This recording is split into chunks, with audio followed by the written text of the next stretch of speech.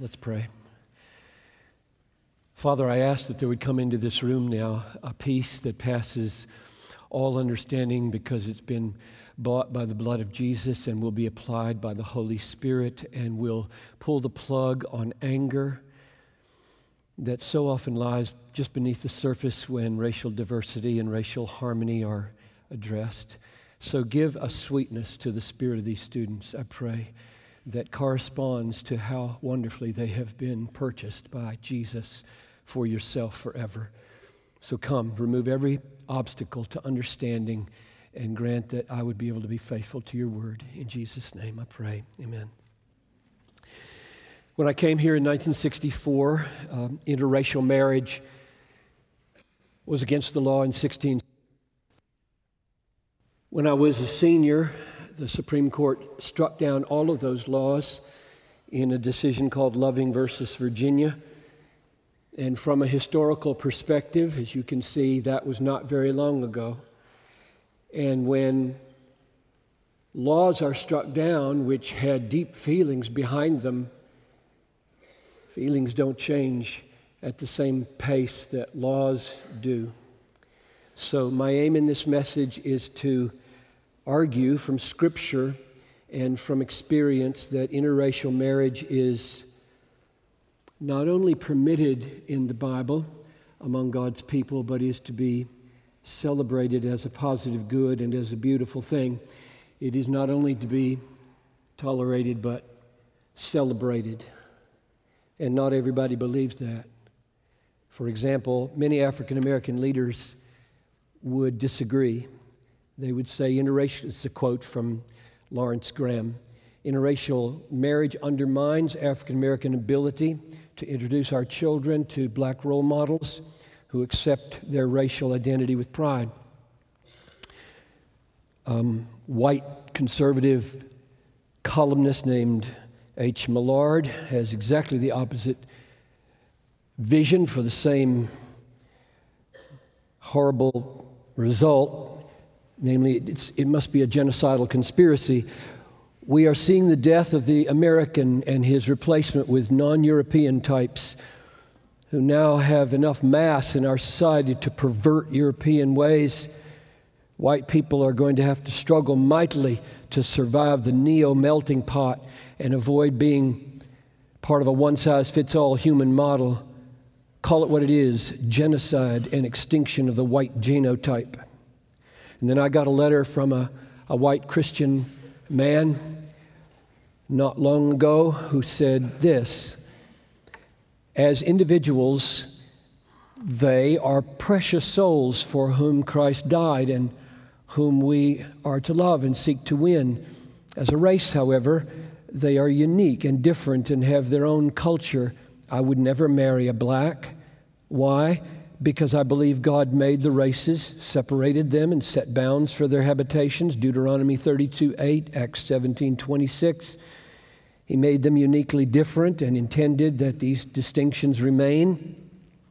God never intended the human race to become a mixed or mongrel race. So while I am strongly opposed to segregation, I favor separation, that the uniqueness with which God made them is maintained. And to those views, I would add my own experience.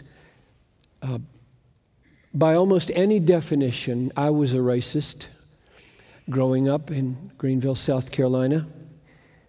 And since I am a sinner still, I have little doubt that remnants of that remain in me. That's why I approved, Danny, so strongly of your article that I read from the Record last spring about this is not a once-for-all issue. Like, I took care of this 5 years ago. You know, I had a real good experience and did some reconciliation, and now I'm fine. You're not fine. And I'm not fine. Nobody's fine. We are sinners in need of repenting every day because of this and 100 other sins that are never leaving us alone. My definition of racism is the beliefs and the practices that come from valuing one race over another. And by that and other definitions, I was one of those. My attitudes were deplorable, demeaning, disrespectful towards non-whites as a teenager, and right at the heart of that attitude was an opposition to interracial marriage.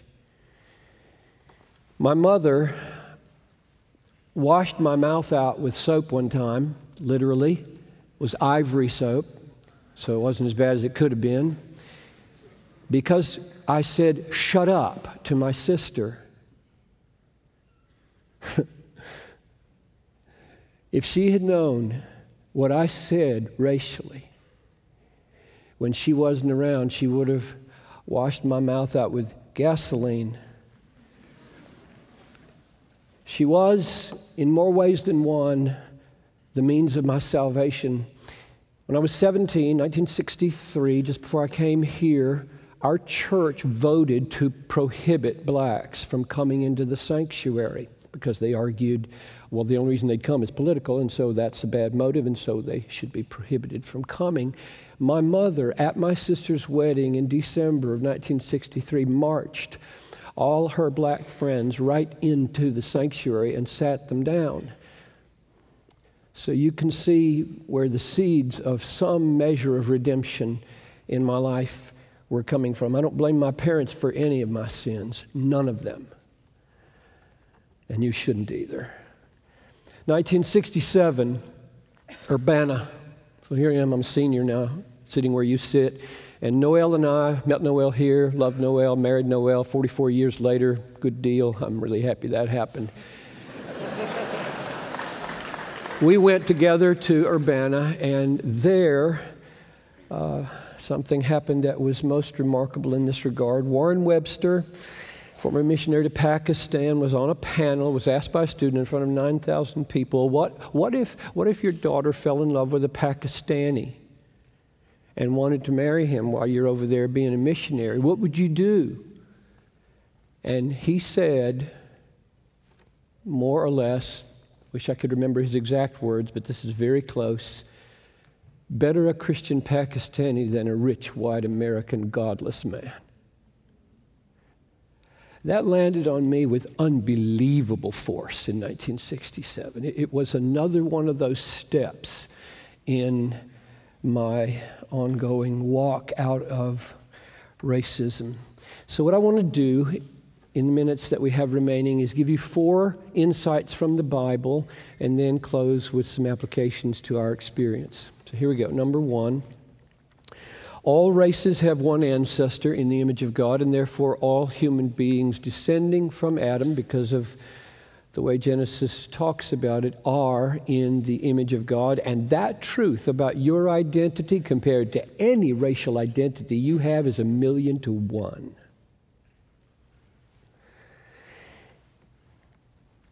God created man in his own image. In the image of God, he created him, male and female, he created them. And then Paul, standing in Athens, among a people who prided themselves as being intrinsically above the barbarian and the Scythian, said these explosive words. He made from one man every nation of mankind to live on the face of the earth. So he's saying to these Greeks, you are related to those folks, you know.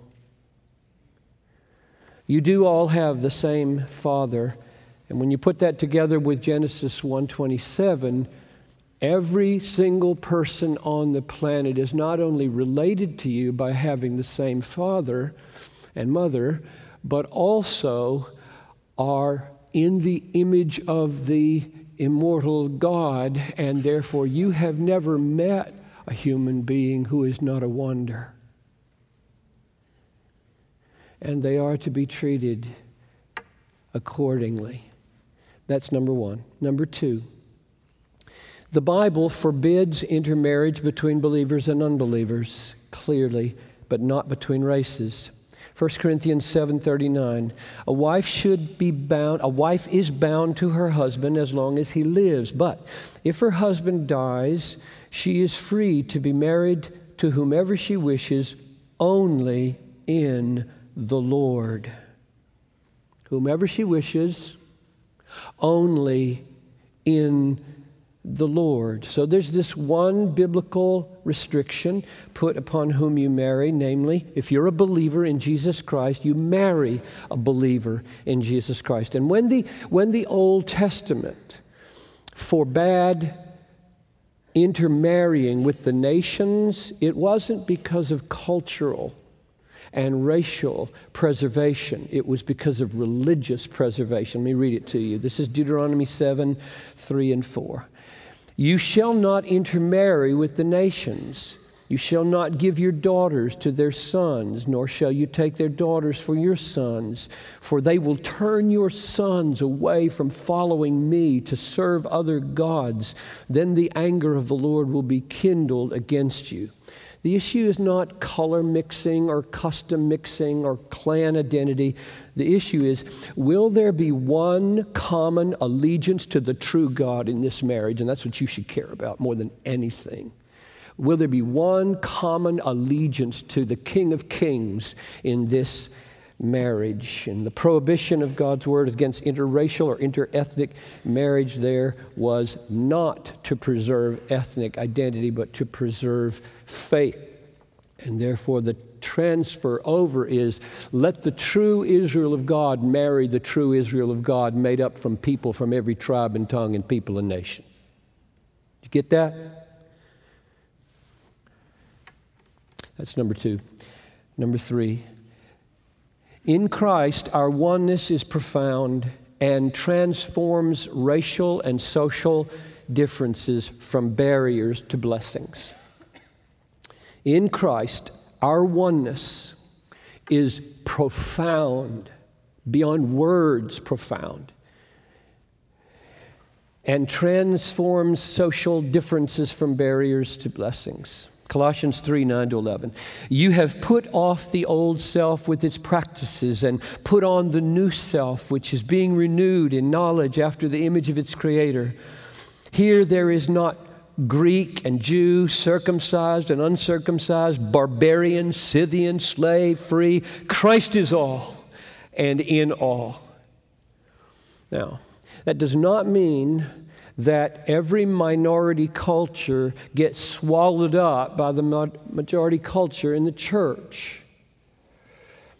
God doesn't obliterate all ethnic and cultural differences. He redeems them. He refines them. He purifies them. He enriches them in the togetherness of the kingdom.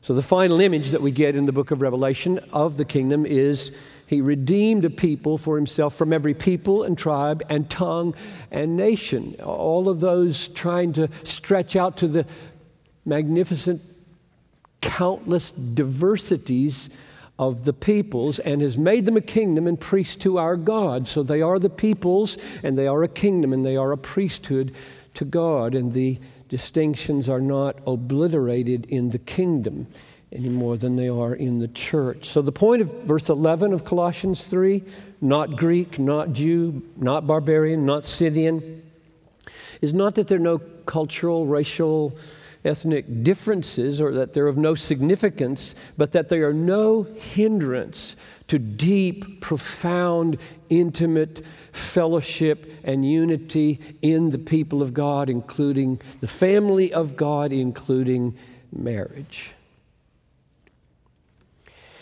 Number 4, criticizing one interracial marriage was severely disciplined by God in the Bible.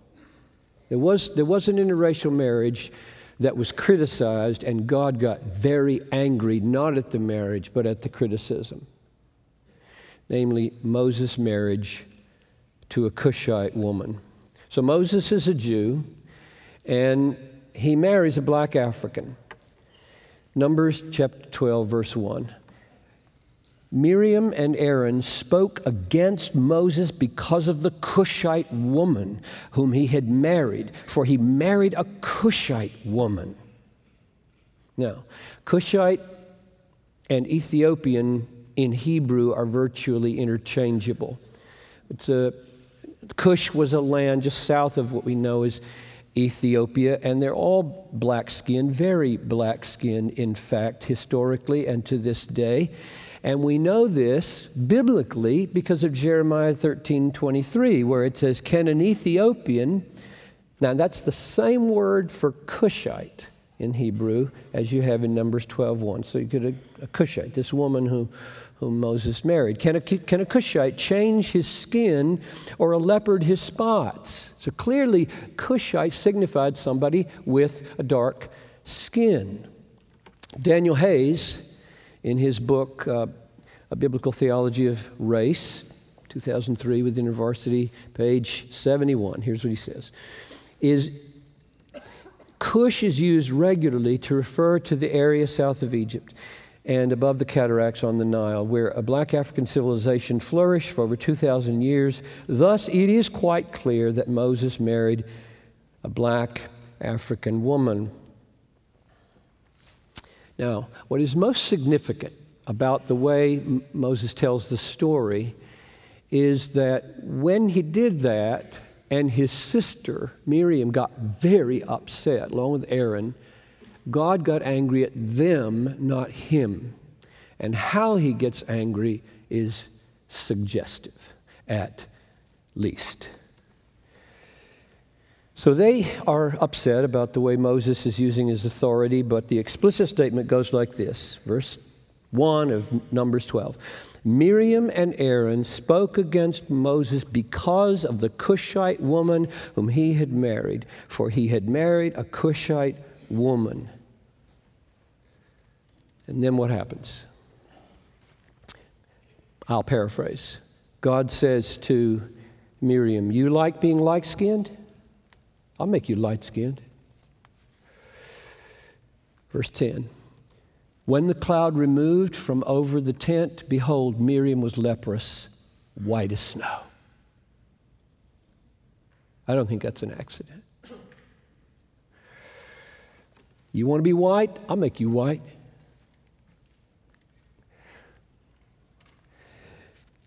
God says not a critical word to Moses about this marriage to the Cushite woman.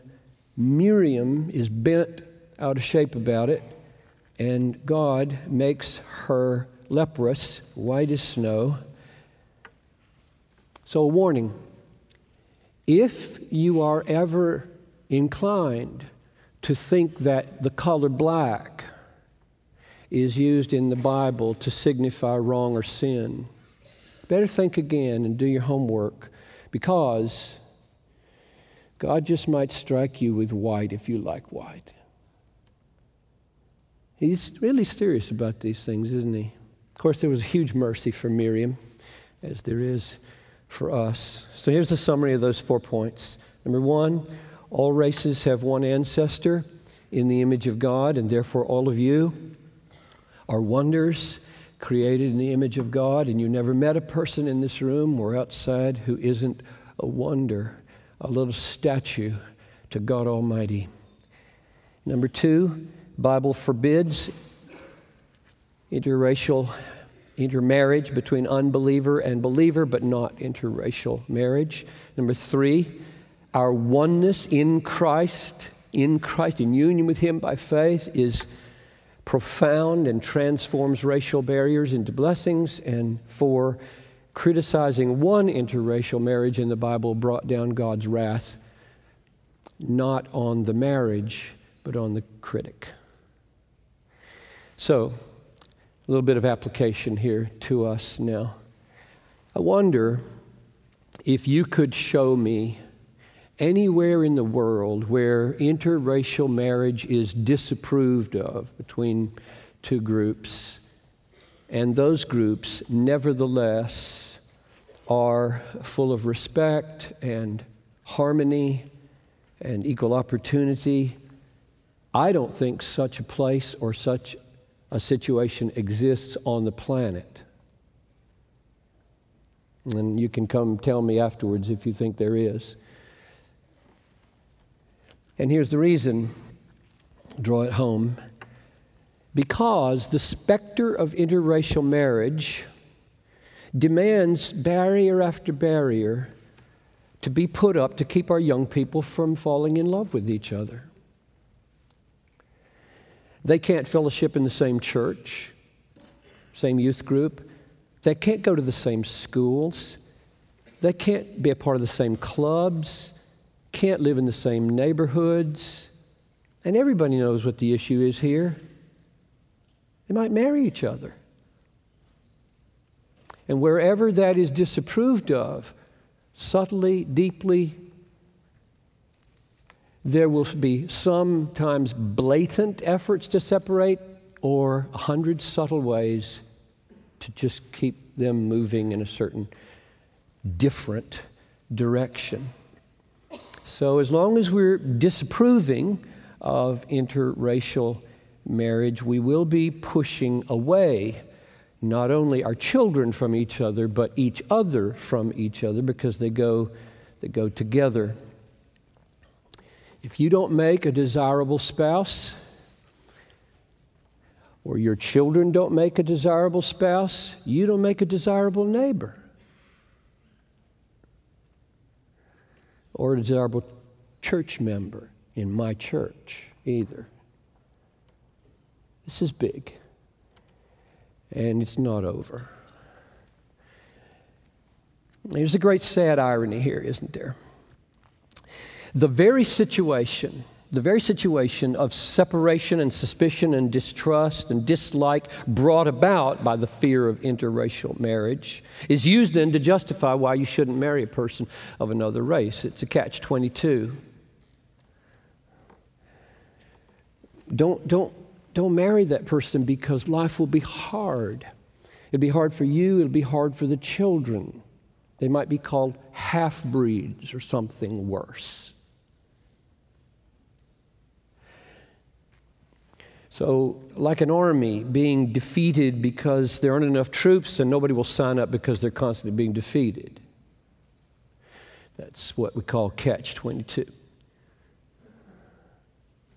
Oppose interracial marriage, and you'll help create a situation of racial disrespect. And because there's a situation of racial disrespect, probably wouldn't be prudent for you to marry across racial lines. Now, right at this point is where the gospel of Christ becomes massively crucial and important. Jesus died to cover all our sins, and he died to propitiate the wrath of God, which means that we Christians are the freest of all people on the earth.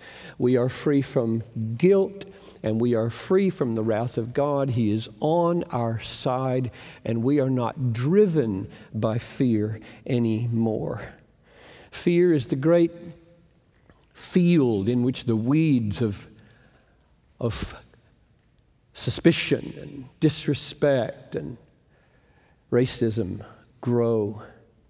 So if someone says to you, you know, there's just so much racial prejudice left in the world, I don't think it will be prudent for you to marry her. Your response should be something like, Christ didn't die to make me prudent. He died to make me a God-centered, Christ-exalting, justice-advancing, countercultural, risk-taking, courageous, loving person.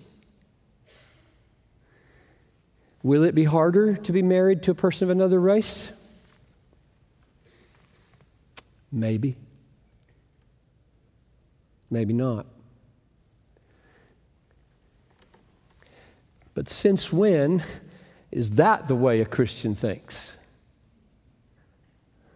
Life is hard. Life is hard.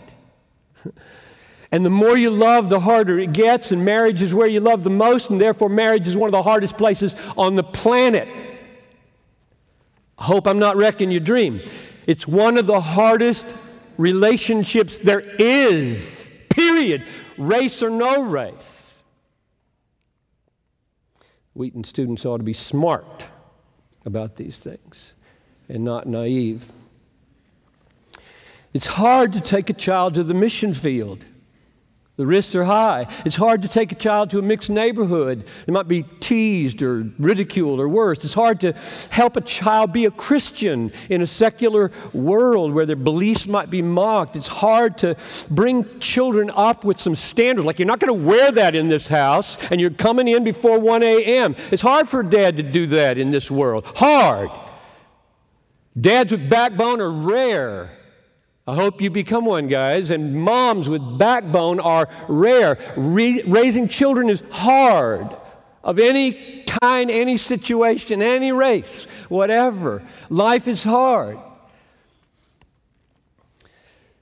The hardest thing in the world sometimes is marriage. It's just right and beautiful and rewarding and pleasing to God and full of awesome benefits with all the pain. So, few things, I think, are more beautiful. Few things are more beautiful than when a Christian couple across racial lines overcome every racial prejudice, every ethnic slur, every gospel-contradicting fear, and then display in a marriage the covenant-keeping commitment and love of Christ for His church. That's what marriage is for.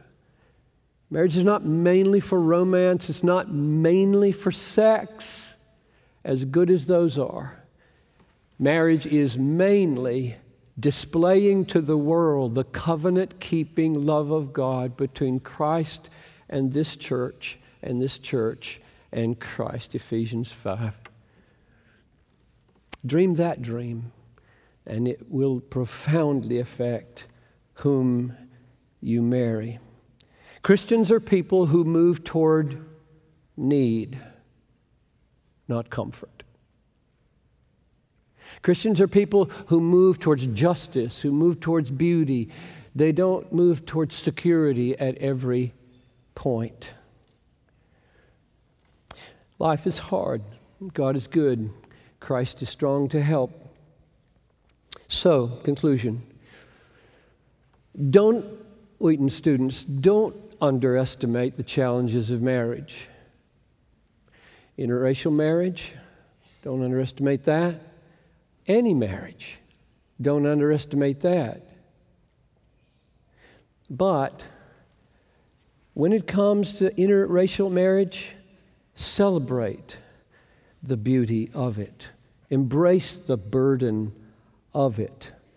Both of those, the beauty and the burden, will be good for you, good for the church, good for the world, and good for the glory of God. Let's pray.